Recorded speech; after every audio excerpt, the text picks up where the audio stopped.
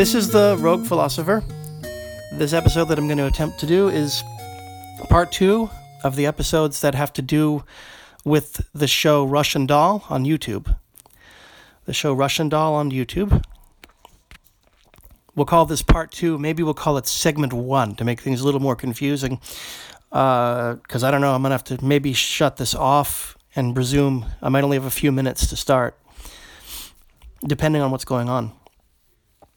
We're talking about the show Russian Doll, and in a very succinct summation, the arc, and they call that the character arc, in Russian Doll suggests some things that I don't think pan out in the end. It's a great show, it's funny, it's a black comedy, but my question is about the conversion of Nadia. Nadia is the protagonist.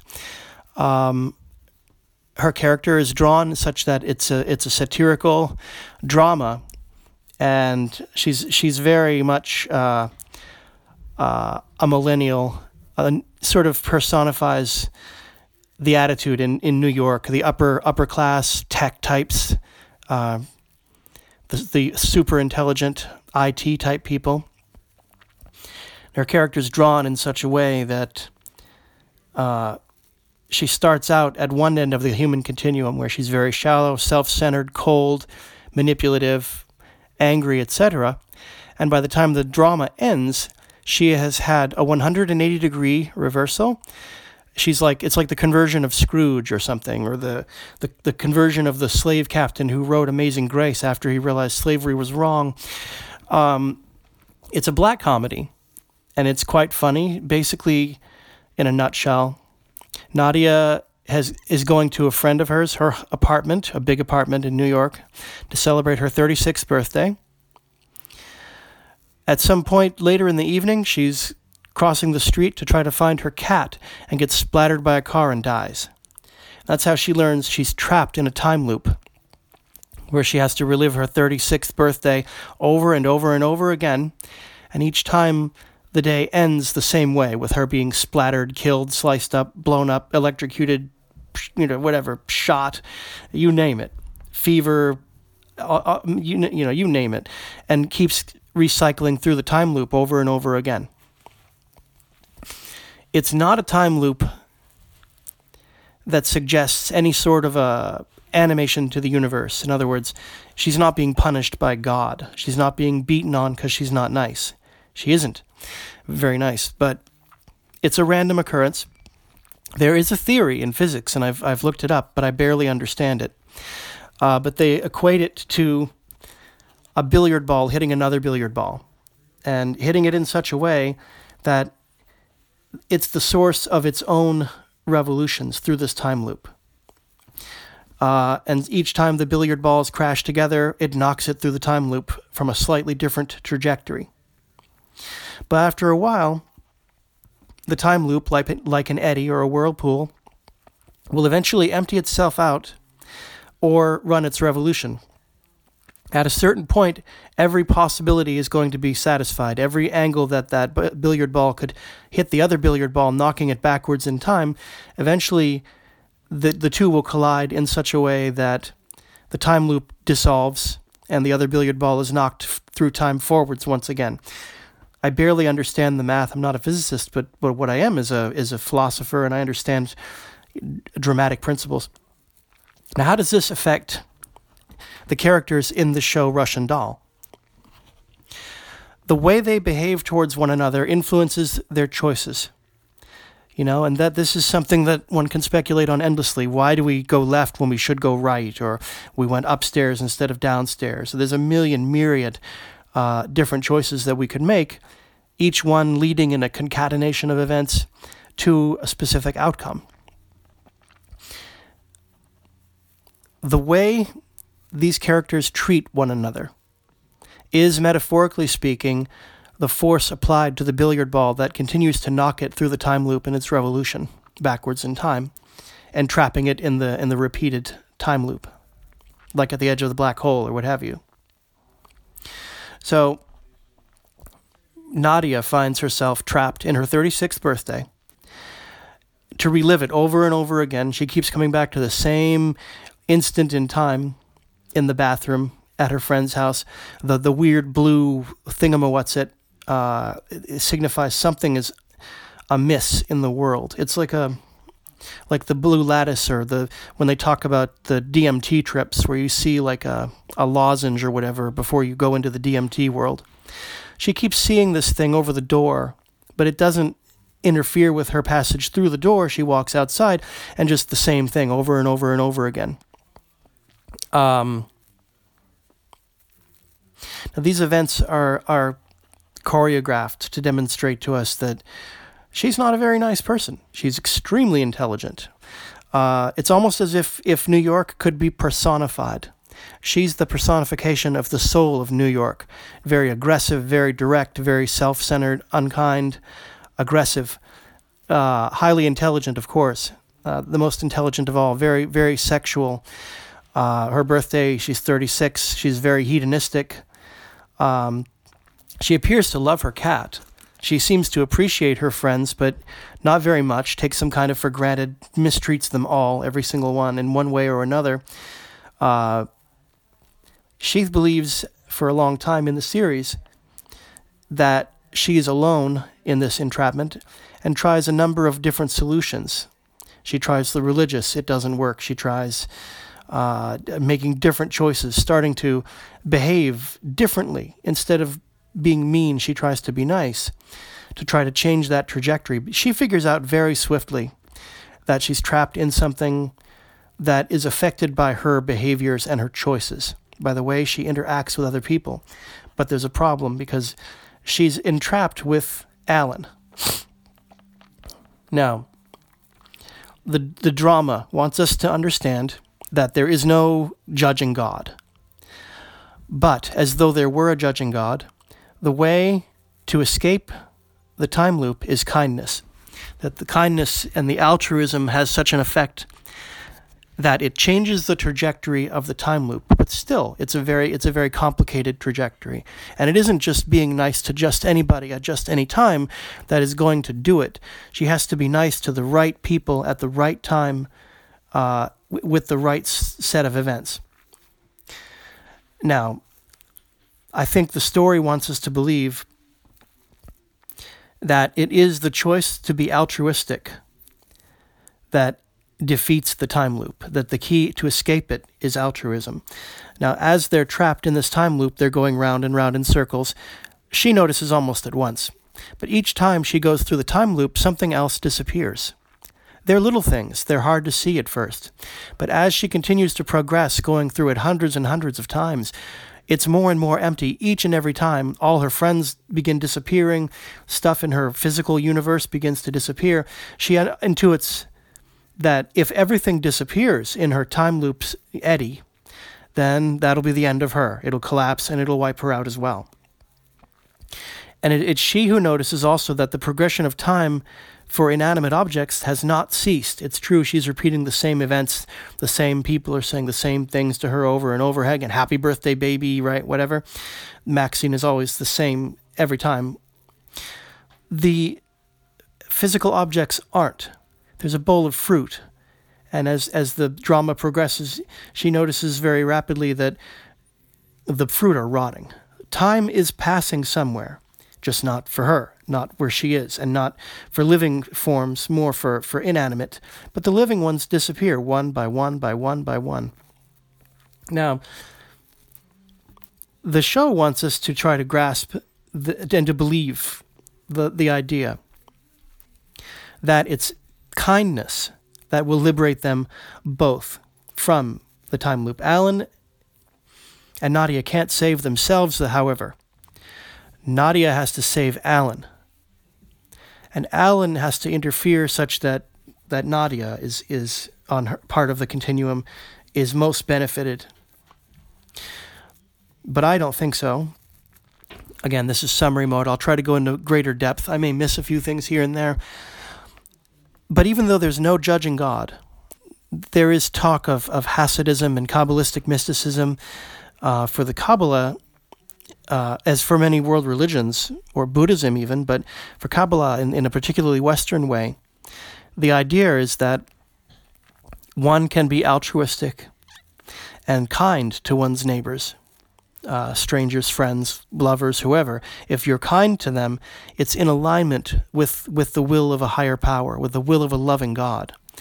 And if you perform these actions, it will clear the way for a benevolent God to act upon the universe in a benevolent way. Even though Nadia figures out she's not being punished for being shallow and mean and superficial and aggressive, it's not a punishment at all. And she's able to disprove it because Alan also believes he's being punished for something that he's done. Is he a cruel man? Is he a bad man? It takes her a while to dissuade him of this, but at a certain point she does. But the drama wants us to accept at the very end that it is the kindness of Nadia to Alan and to everyone else around her that is the key towards freeing them both from their time loop. But only if Alan does exactly what he's supposed to do on his end. And it looks to be an act of kindness as well. He has to protect Nadia from sleeping with Mike. Mike is on her way to go screw Alan's fiance, and of course ex. And of course Mike wants to have a good time with Nadia. And the first time around the time loop, whatever. She's not impressed by him. And everybody in the drama, everyone, maybe except for the homeless guy, but even in a way, him too, everyone is trapped in the beginning of it on a self-absorbed trajectory where they're entirely obsessed with themselves and their own problems and their own situations, some of which are worthy of a great deal of care because they're painful situations. But Alan and Nadia begin to figure out together, bouncing off one another's interpretations and actions, that it's kindness that can free them. Now, first of all, I have a problem with this because it's a great show. I love it. It's funny. The problem I have with this is with Alan and Nadia. First of all, Alan's not a nice guy. Alan is a timid guy. He is not gentle. He's afraid to engage. There's a gigantic difference. It may look a lot like, this poor nice guy, his fiance's leaving him, and he's always so nice, and he's always so deferential, and he's inept. He's inept and unassertive. Even though Alan is going to behave in a way that appears altruistic and kind, he does not change from the beginning to the end. He thinks he's a nice guy. He isn't. He's an inassertive beta male. Now, he looks incredible. He lifts weights every day. He's all rah, rah, rah. But he's inept and incompetent. And in the end, his fiancée is leaving him because of his unwillingness to be more self-confident. And Alan, of course, doesn't see himself as lacking confidence. He sees himself as being a nice guy, being stepped on by the universe. And he's not. He's not. In order for him to alter the trajectory from his end of things, it's not kindness that will save Alan. It's being assertive that will save Alan. And it looks, and it seems to be, from Nadia's perspective and from us as we watch the show, that he's being kinder, to be assertive. He's letting the woman he loves go. He's taking his hands off certain things that he tried to fight for, and he's fighting for others. But that's from a central axis of kindness, and it's not. Now, Nadia, the more gentle she appears to be, the more sympathetic and warm and affectionate, the more she speaks to increase her friends' well-being, or to agree with them, or to return their affection. This seems to continue to improve her circumstances each time she goes around, but she still dies at the end of each time. Now, in the end, she has to behave in a manner that appears altruistic with regard to Alan. But it is not kindness or altruism that will change the trajectory of the time loop that Nadia is trapped in. It's a simple negation of her former actions. It's a simple reversal of her previous actions that changes the trajectory. It is not a requirement in any way for Nadia to become a nicer person. But at the end of the drama, that's what we're left with. We're left with Nadia behaving. It's like a conversion. And my first thought when I watched the last episode of the show was, well, Ebenezer Scrooge, right? Scrooge, he's a Christmas humbug. He's a stingy, cruel, overly obsessed with his wealth. But Dickens, the way we often interpret Dickens, is that it's because Scrooge hates Christmas that he's a bad man. It has nothing to do with his hatred of Christmas. It has to do with his unwillingness to share his wealth with his fellow human beings. It has nothing, even though they keep saying Christmas humbug, hate Christmas. That's not what is making Scrooge incur wrath from these three spirits, although they continue to obsess about his behavior on Christmases, how when he was young he had the wonder and the joy of Christmas, got older and he lost that childish playfulness, he lost his warmth, his kindness, and poor Bobby Cratchit, or whatever his name is, the little boy, is going to die because Scrooge isn't being charitable on Christmas. No, that's not, but still, there's a religious conversion experience of Scrooge at the end, from fear, because Scrooge doesn't want to be buried and forgotten and go to hell or whatever, and so he has a Christian repentance. Nadia's trajectory, as indicated by her actions at the end of Russian Doll, at the end of episode 8, suggests a similar arc. Okay, but again, there's a lot of balls are in play, so to speak. And the idea that Nadia is not a kind person is a red herring. But the way the drama's written, she is more kindly at the end and cares for her friends and is more affectionate and warmer and supportive and all these things. But I only think that because, well, she's died about 2,000 times and is petrified of being trapped in there forever. She'd be trapped in an empty time loop with nothing, no matter, and the final disillusion would be her. In the same way that Alan isn't having to be kind to fulfill himself to get out of the time loop, he has to be assertive. Nadia has to behave more kindly only because it's in opposition to her former attitude and changes the trajectory of the people around her by altering their choices. If a person feels good about themselves, they're going to do things differently than if they feel rotten about themselves. They're going to maybe open themselves up to new experiences and travel a different road, or they'll have a different routine. It'll knock them out of their routinized responses to things. And at the end, we're supposed to come away feeling warm and fuzzy. And, well, Nadia's kind and she's sweet. And Alan is also loving and fully mature in his love. No, Alan's more assertive, it's true. And he has to be more assertive to escape the time loop. And Nadia escapes the time loop by being more kind. But it's not because she is. I don't believe that. At the end, we're supposed to buy that she is, but I don't buy it, because she figured out very quickly. She's extremely intelligent. She's a game designer. She understood very quickly that whatever this time loop was, it was a lot like when she programmed a game and was trying to work out the glitches in the game when she's being a game tester for her software, for her code. It's just writing code. You have to try every option that the character has. And most of them you die, but in the one correct set of actions, your character lives and you go on to the next level. You get off of this level. Now that's all that it is.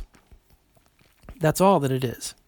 Because there's no evidence of her being singled out and targeted by an angry god who's punishing her for not being godly. Although that's what Alan believes for a long time. Now, in the end, Alan's lack of assertiveness is what leads him to his first death. He commits suicide. Alan is crushed by the loss of his fiancée, and he stops believing in himself, and in the end, he jumps off a building to his death, splat. And he's died so many times, he had forgotten that until Nadia forced him to remember it. She pushed him and forced him to reconstruct it. So, a big piece of Nadia's escape from the time loop is to prevent Alan from committing suicide.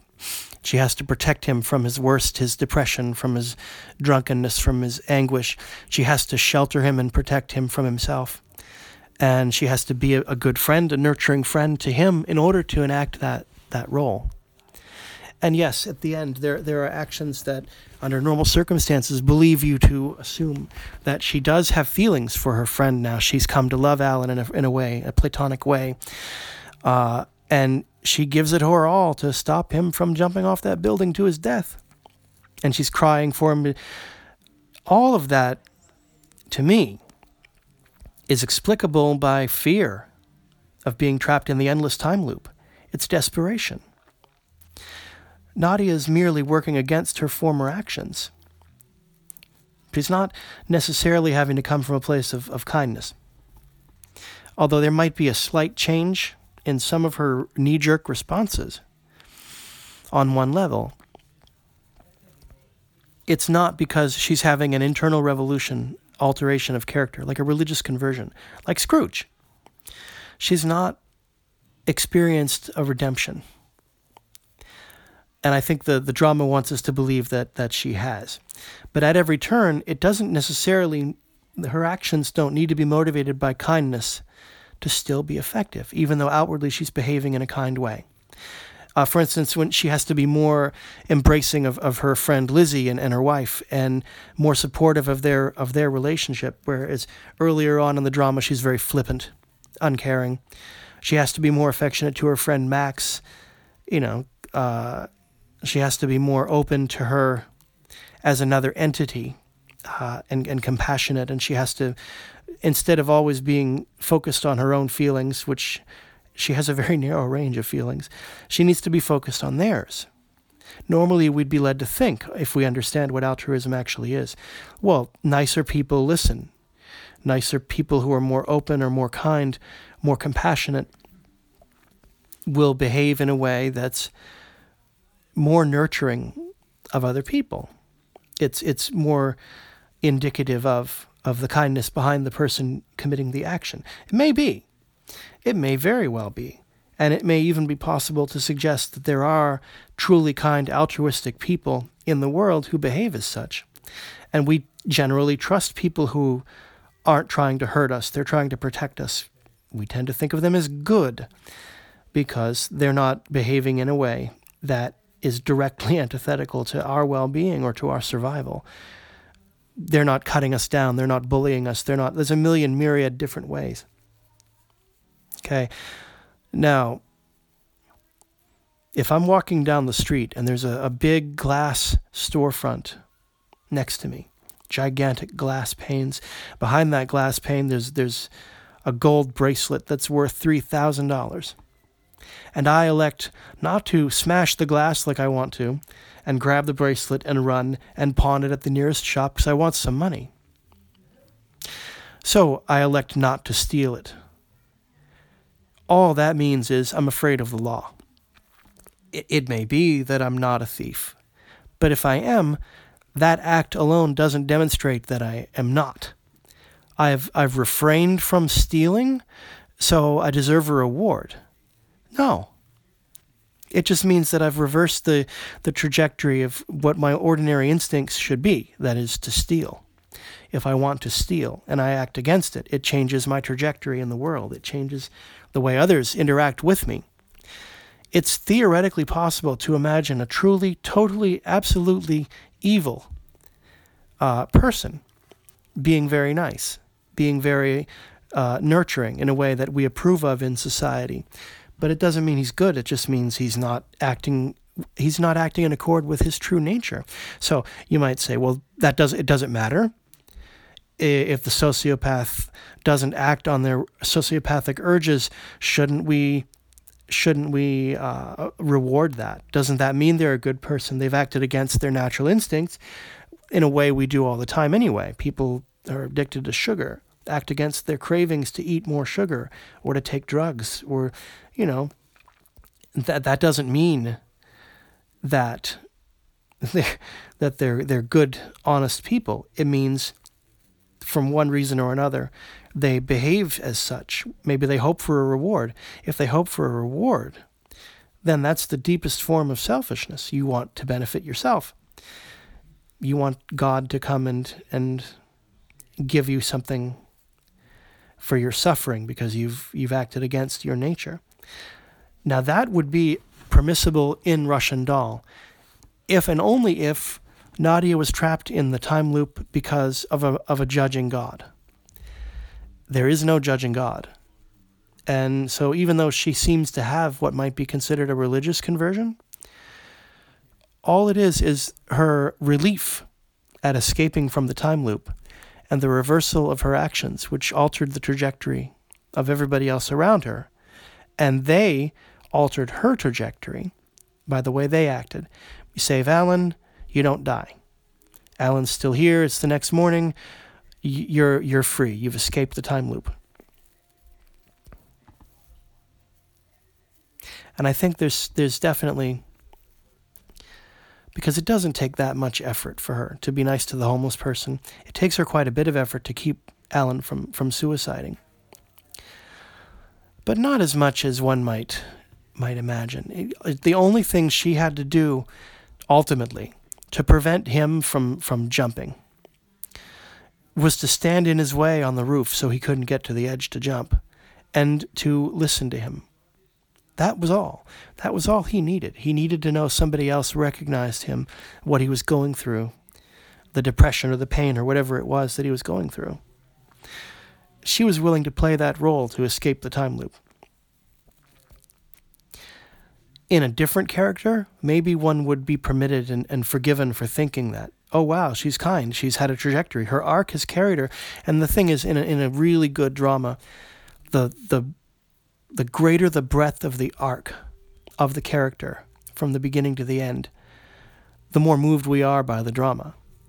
Well, how could that murderous hitman suddenly wake up in the morning and decide he's going to adopt starving children from Sudan, and he's used to murdering, and instead he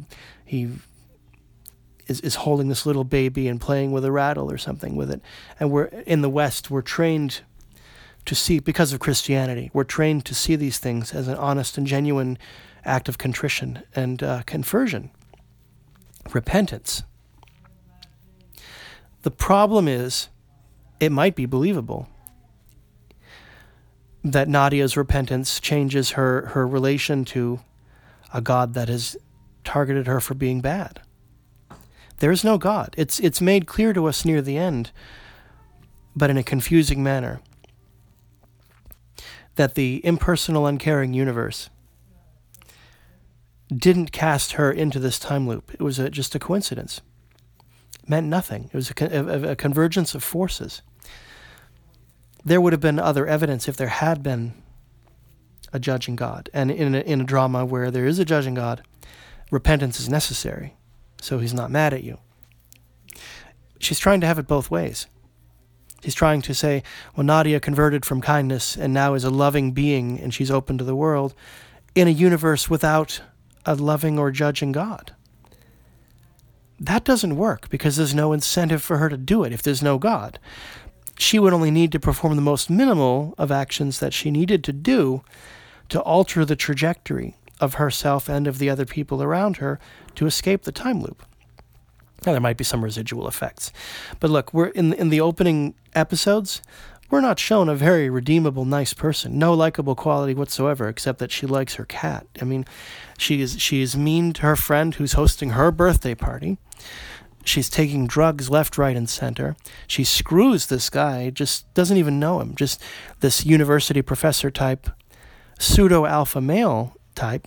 I didn't think she enjoyed him because she told Alan later on in the show that he was bad. He wasn't any fun. But then she screws Alan too, and I'm in doubt that she had fun with him either, because he's lacking assertion. So he's overacting. It's kind of funny. At one point, when they're about to have sex and he's trying to act all manly and macho, it's hysterical. It's so clear that that's not who he is. It's almost like the sex scene in Network. There's a really funny sex scene. The least sexy scene of any scene ever written is that sex scene in Network. Paddy Chayefsky's Network. I think it came out in 1975. It's just ridiculously funny. And that scene with Alan and Nadia reminded me of that scene from Network. But if there was no guiding hand at the tiller, and in Russian Doll there's not, it's true she has to act more kindly, more altruistically, and I've said it like 20 times, but I think I can show it through other examples.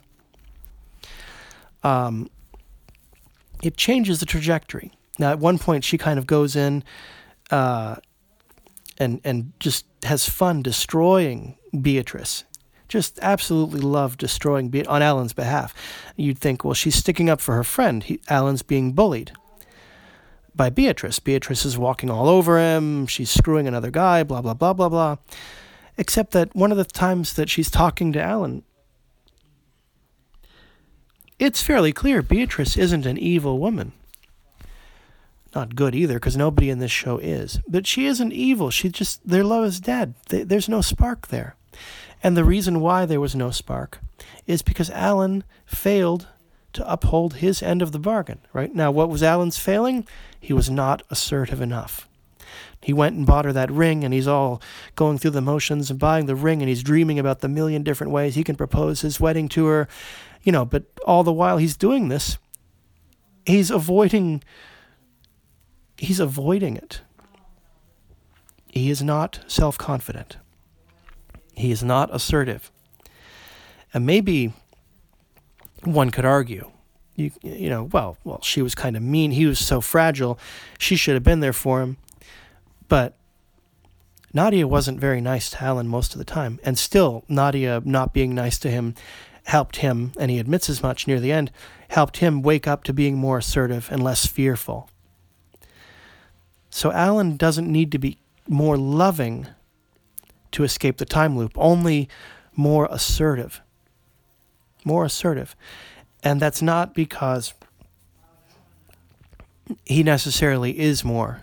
He might be. He's died 1,000,000 times over. And Nadia might be, but I don't think suffering builds character. If he works against his previous action, the force that impels his actions is his lack of assertiveness.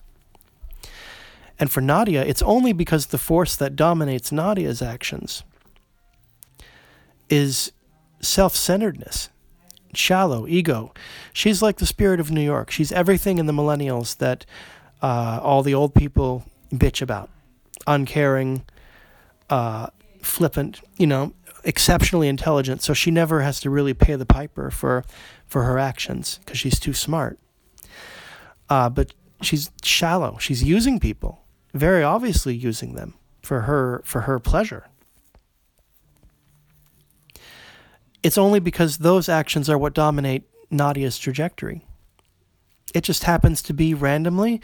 Okay, well, meanness is her most projected affect.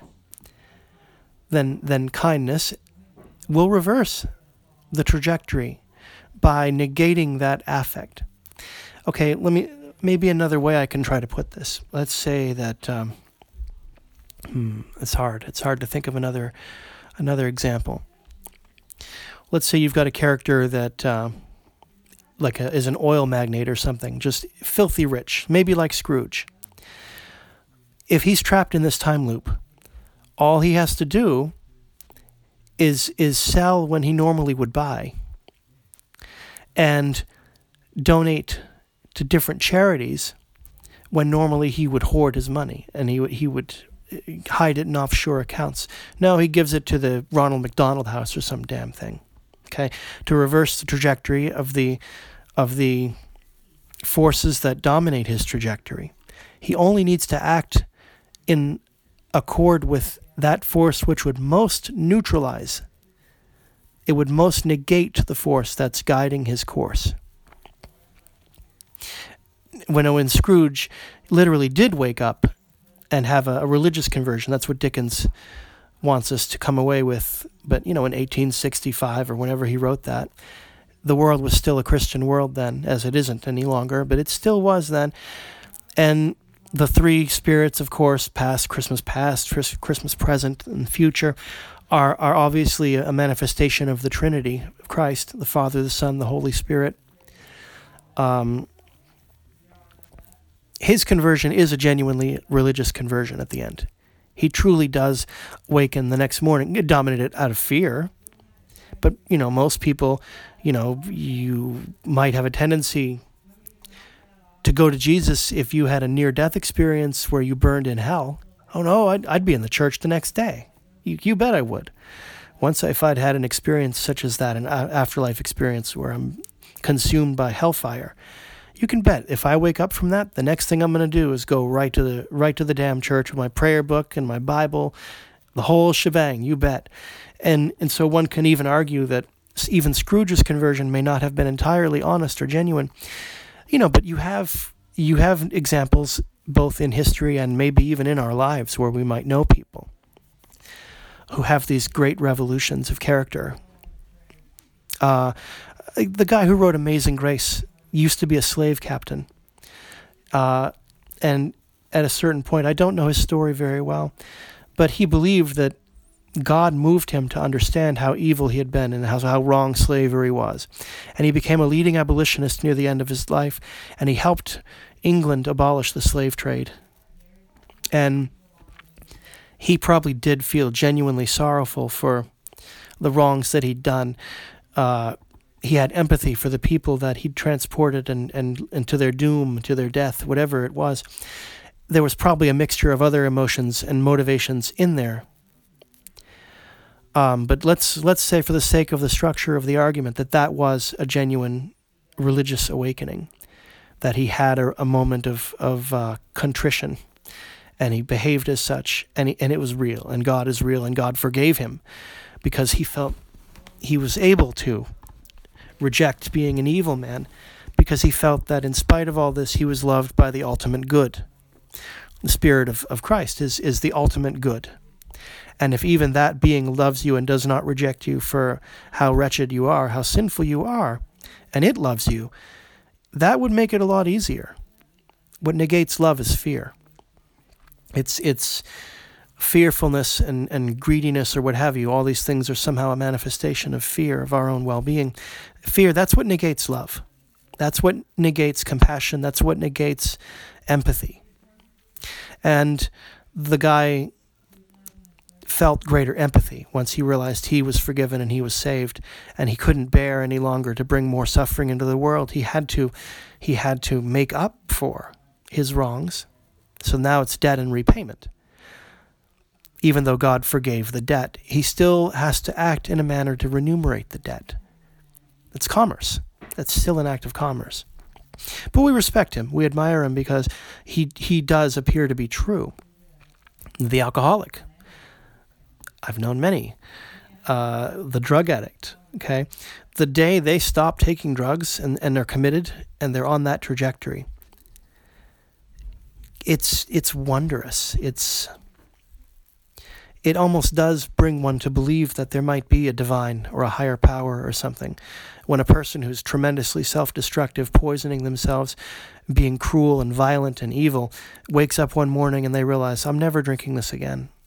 And their whole personality changes. We tend to love people that are nice to us. And that's how sociopaths can get past our defenses. They start out by love bombing you too much. Now, some people may do that from a lack of assertiveness even. They might love bomb to prevent you from harming them, or there might be other motivations and other reasons.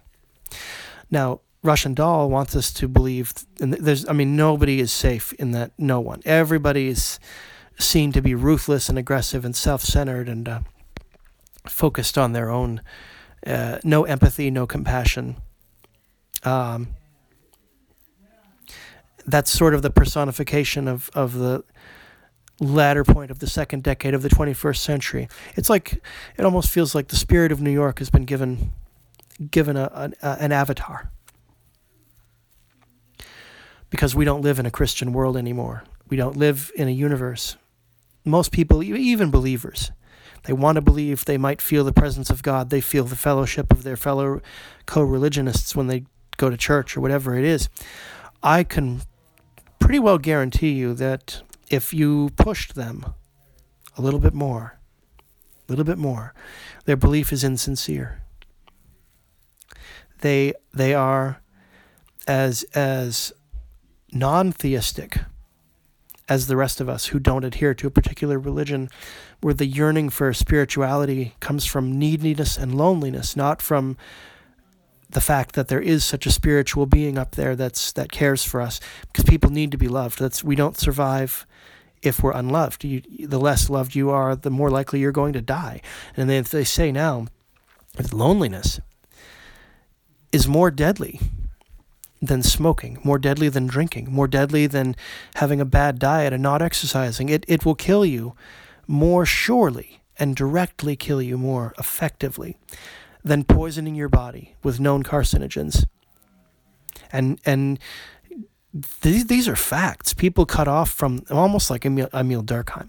If you're cut off from society, if you're unappreciated and unloved and ignored, it'll kill you. You'd be dead.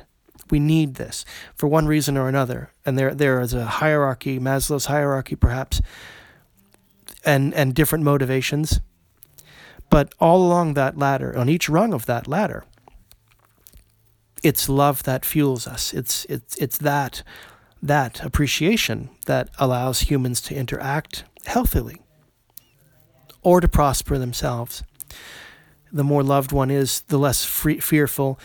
Fear negates empathy. Fear negates love. Fear, people are fearful when they're habituated to a certain routine. Why? Because they're afraid to break it. Because they're afraid to step out and face the consequences that they may end up having to face if they reverse that trajectory. If they're not afraid, if they feel protected, they'll break that. Alan did not have to become a good person. He had to become an assertive one.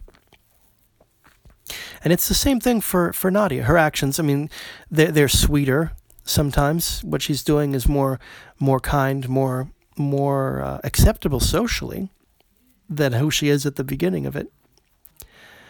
But because she doesn't live in a universe with a loving or a judging God, she knows mathematically, theoretically, philosophically, all she needs to do is negate the ripples caused by her meanness. If she can negate those, other people will make other choices, and it'll break her free from that time loop. I have failed, and I have to acknowledge this, and I watched it all the way through twice, from beginning to end. And I'm this of course, I'm in accord. I'm trying to be in accord with the spirit of Russian Doll. I may have missed something that would argue to the contrary. The only thing that I've missed that would argue to the contrary is her 10-year-old self, the little girl who's kind of tormented and her mother's crazy and she thinks she's killed her mother at some point somehow. And I cannot understand, for the life of me, I cannot understand how meeting her past self and trying to, I don't even know what, she doesn't even really do anything for her past self. How interacting with her is part of the key of breaking the time trajectory. I don't think that really fits, and I don't understand how it's supposed to fit. She goes to meet John's daughter. John was her former lover, who Nadia threw away as carelessly as you throw things away. And she thinks, well, if I go meet his daughter in that restaurant, that will save me. Of course it doesn't. She dies anyway. It's nicer maybe for that moment, the daughter, she gives her that book or whatever it is that inspires her. But it doesn't. She still dies. And at one point, you see that it's not the little girl. It's Nadia herself. It's her past self. And the closer that she comes to herself from the past, the quicker she dies and of hemorrhaging. Each time she dies from when she's in proximity to the little girl, her death is caused by hemorrhagic, like an aneurysm, something to that effect. I don't understand how that's significant. I don't understand. I get psychoanalytically, I understand that by, in a sense, being more compassionate with that little girl that was also her, liberates her from certain things. But that's a common element of psychoanalysis. That's not even so much, well, Chris will have to correct me on this. I don't think that's even necessarily a primary structure of the best and the most healing modalities we have in modern psychological work, psychology. But the psychoanalyst would say, well, you should feel more compassion, because instead we blame ourselves for our mistakes and we are self-tormenting. But the psychoanalyst will say, well, if you want to achieve greater health, you have to be compassionate to your past self. You need to be more empathetic and loving and understanding and more forgiving. Yes, these are all good things. These will help you heal. They're good things. But ultimately, that's in the real world, that's merely changing your habitual emotional responses. It's negating a negative emotional affect and replacing it with a healing, more positive, more open, more of a warmer affect. It's what one should do anyway to help get rid of trauma. Is you have to accept that you didn't deserve to be traumatized and nothing you did incurred that trauma, and that the person you were when you were traumatized did the best they could with what they had at the time they had it. This is usually, I think, is the most apparent in childhood trauma, of which I've had massive amounts of it, where you, instead of hating yourself for being too weak to prevent it from happening to you, instead you create a mindset that's more accepting and more forgiving of that child, giving that child the benefit of the doubt. Of course, the child had nothing to do with being trapped in that trauma. And it wasn't the child's weakness because they were weak that rendered them vulnerable to that trauma. Because trauma, the brain has an engine for survival, and it survives by avoiding things that can kill you. And it survives by learning from the past mistakes, so you won't inadvertently put yourself in danger again of being killed. I kind of like what the core desires. What are they? Can I fuck it? Can I kill it? Can I eat it? Can it eat me? That's it. That's the foundation of the brain is built on a very simple trajectory. And if you've been through horrific amounts of trauma, that's the first thing they'll try to do to gain control, even as their children. They might try to say, well, if only I'd acted differently, this wouldn't have happened. So-and-so wouldn't have done this if I did this, if I did that, if I did... especially when you're a child, you don't understand how little control you really have over people around you or yourself. But as an attempt to construct a way to negate more pain, you have to take responsibility. You have to take it upon yourself. That's really what destroys people who've suffered tremendous childhood trauma. It's because it's an unfair burden. And it's easier to say, I had no control over that. It wasn't my fault. I didn't earn that. I didn't deserve it. I have to give the child I once was the benefit of the doubt. I have to give them compassion. But that doesn't reverse or negate what happened to you. It doesn't bring your ACE score down. It just helps you relate to the damage that was done in a way that's more likely to effectively heal you. And it's less likely to continue to hurt you over and over again. So whatever Nadia went through in her childhood, I don't see it as... she doesn't even... whatever she does for her past self, which I don't understand, that whole hall of mirrors in the maze kind of thing, I don't quite understand how that interacts.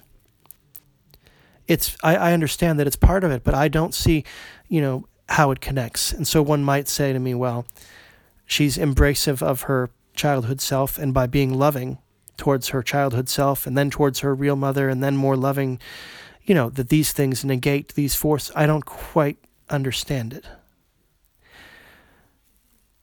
And as for the rest of it, I wanted her to go on this trajectory.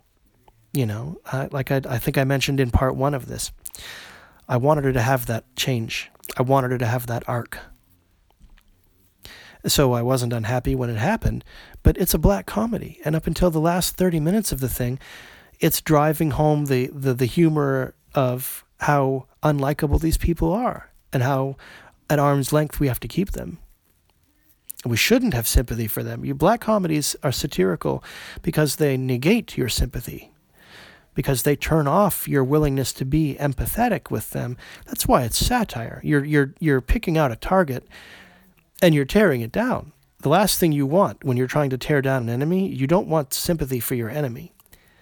I suppose after the fight's over, if you need to make peace and you haven't killed them all and you've got to live with them, find a way to do it, because you'll survive and the world will be a better world with more love and affection in it if you forgive your enemies, if you love your enemies.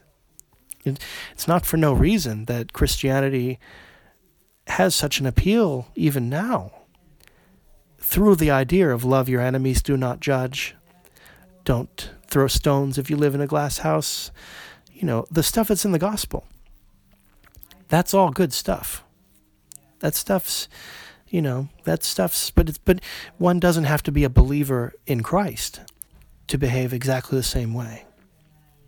And in the same manner, I don't think Nadia has to be a nicer person to break free of the trajectory she's entrapped in, even though there might be a little bit of a blowback, her habits change a little bit.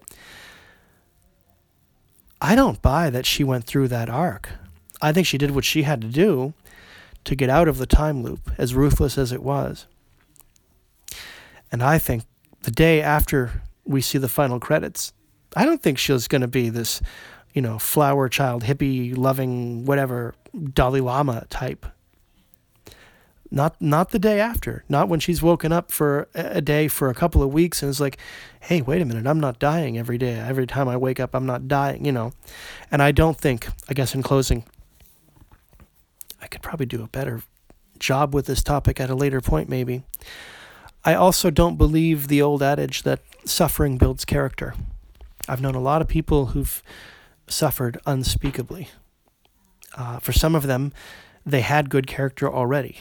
And maybe they had to strengthen themselves and be better characters in order to comprehend it. But they would have anyway. They already had good character. And yes, you do go through a point of evolution. You evolve. You become a more loving being. The more situations you experience, the more empathy you have because you've experienced more situations. But there's this horrible idea that, this on an A-axis, suffering builds character. No, it does not. It may appear to, in the same way that Alan appears to be a nice guy who's misunderstood. It's not. Alan is a coward, and he's lacking in assertiveness. Suffering may cause the humility of the exceptionally poor person, say, the gratitude that they seem to have if you give them $5 or what have you. Yeah, that's genuine. But it's also because they don't have the strength to tell you no, Whereas another person, if they're stronger in their connection to society and their monetary security or whatever, maybe get the hell away from me. They may, yeah, thanks. The removal of the suffering, it doesn't guarantee long term. Whatever it was that was endearing about that person when they were at the height of their troubles, that made us want to help them. That blows away, and that person will become whatever they were fated to be in relation to that particular suffering. Maybe they'd be a little more compassionate, but I think they'd revert back. I think they'd, under the influences of a healthy world or whatever, they might be grateful for their health, but it doesn't mean that they're nicer people. It doesn't mean that through pain. It's not pain, it's the myriad experiences, it's the multiplicity of experience that increases empathy. It's not the degree to which you've suffered. That means I've known a lot of people that have suffered, they're assholes, and they stop suffering, they're still assholes. Okay? Suffering, there's no direct corollary to the suffering of a person and that person's character, that person's well-being or their kindness, whatever it is. And we're supposed to believe that Alan is made more loving because he's died so many times, and that Nadia is more altruistic because dying so many times taught her a lesson. It didn't. It taught her nothing. She just was able to figure out mathematically the way to reverse the trajectory was to act more kind. The world's full of suffering people, and instead of being better people, they're worse people. They take it out on them. They take out their pain and they lash out at people. As often as not, they blame other people for causing their suffering, and they treat them as such. Is that building character? Is that building empathy? It's not. It's building entitlement is what it's building. It's building a sense of rage, of jealousy, of envy, of hatred. The suffering is just as likely, if not more likely, to have that result, to warp someone, to twist them, so that even if they're liberated from it, they remain twisted. They remain permanently altered. You know, you can't just make maybe it is true in some people, suffering builds character. Okay, but I think she's relying on that, on our Western drama. You know, our impulse for catharsis in the West, our impulse for drama in the West, is the trajectory of a character from bad to good. We usually like those stories where they're redeemed, the fallen anti-hero. A lot of that's from Christianity. It's from a Greek, affect. In a non-theistic universe, and that's what Russian Doll is. It's a non-theistic. Whatever the maze is, it's not made by a designer. That maze is made by a lattice of forces, like crystals growing. It has nothing to do with a hand. And it doesn't follow, it doesn't convince me either. The old adage that suffering builds character, that's not enough for me. That's not enough. In the world right now, everybody is suffering. Everyone. It's not suffering that will increase your openness to other humans, your affection, your empathy, your willingness to give without receipt. It's love that does that, not suffering. It's the negation of fear that does that. If you want people to be less angry and road rage in their cars, whatever, if they're not scared shitless every time they get in their car, I'm guaranteeing you they'd be a better driver. I'm guaranteeing it. They're not terrorized. They're not feeling like something's going to crush them into a square of metal like a Rubik's Cube that once was the size of a car. You would find, and I can't be late. If you removed that, people wouldn't be driving as aggressively. They wouldn't be as violent on the roads. You remove the fear. It's not the suffering that evolves a person to a higher state of consciousness. We'll just, even though I know it sounds new agey, that's what we'll call it for now, a higher state of consciousness. And I don't buy it. I just don't. Nadia is too shallow a character in the opening episodes of this. And it's so obvious, even to her. She admits as much through the drama. Not at the very end, of course. She's invested all of her energy into protecting Alan. But for the most part, even she kind of admits it herself, And part of that, we're to believe that that's an affect because of her bad childhood. She's tough like that to protect this delicate, fragile little flower that, it seems to me Nadia had no reason in her life to ever be afraid of anything, despite her bad childhood. She was trapped in a time loop without any God to appeal to. That put the fear of God into you. And it did make her more... there was one time around that time loop when she went on a drug-crazed, to hell with this. I'm going to die anyway, right? Just a drug-crazed binge. It's the negation of fear. And when Nadia figured out the solution, it was the negation of the fear of not knowing the solution that helped her act more altruistically, not altruism. Not altruism. Not kindness. I don't know how well I've argued this. I feel like I could have argued it a little better, but if I'm to accept the parameters of Russian Doll, in the end, I don't buy it. I don't buy her conversion. I don't buy it. Yes, she did it, but I don't think it had a thing to do with an internal revolution of her character. So let's see now. This is at... Duration, 1 hour, 2 minutes, 3 seconds, stop, button. We're going to call that good. It's an hour. This wasn't the most uplifting or humorous of episodes of Rogue Philosopher I've ever dictated into the ether, and to those few of you who are listening, which it blows me away that you're listening to this, my God. But I think for the moment it's the best I can manage at this point. It's been an hour, I need to stop. But in any case, this time we find ourselves in, for a brief time, we're going to have some scary, dark things that are going to happen to us in the next few months. Because now they have the cure for COVID. They have the vaccines. Now we're going to see how human ineptitude and human idiocy will cause needless suffering. But I think there's some truth in the saying that it's darkest before the dawn. But I'm not a comedian. Against these times, I'm not a comedian like Natasha, what's her name, is. So even though this isn't a comic rendition or Russian Doll is a great show. Got to watch it. Got to check it out. But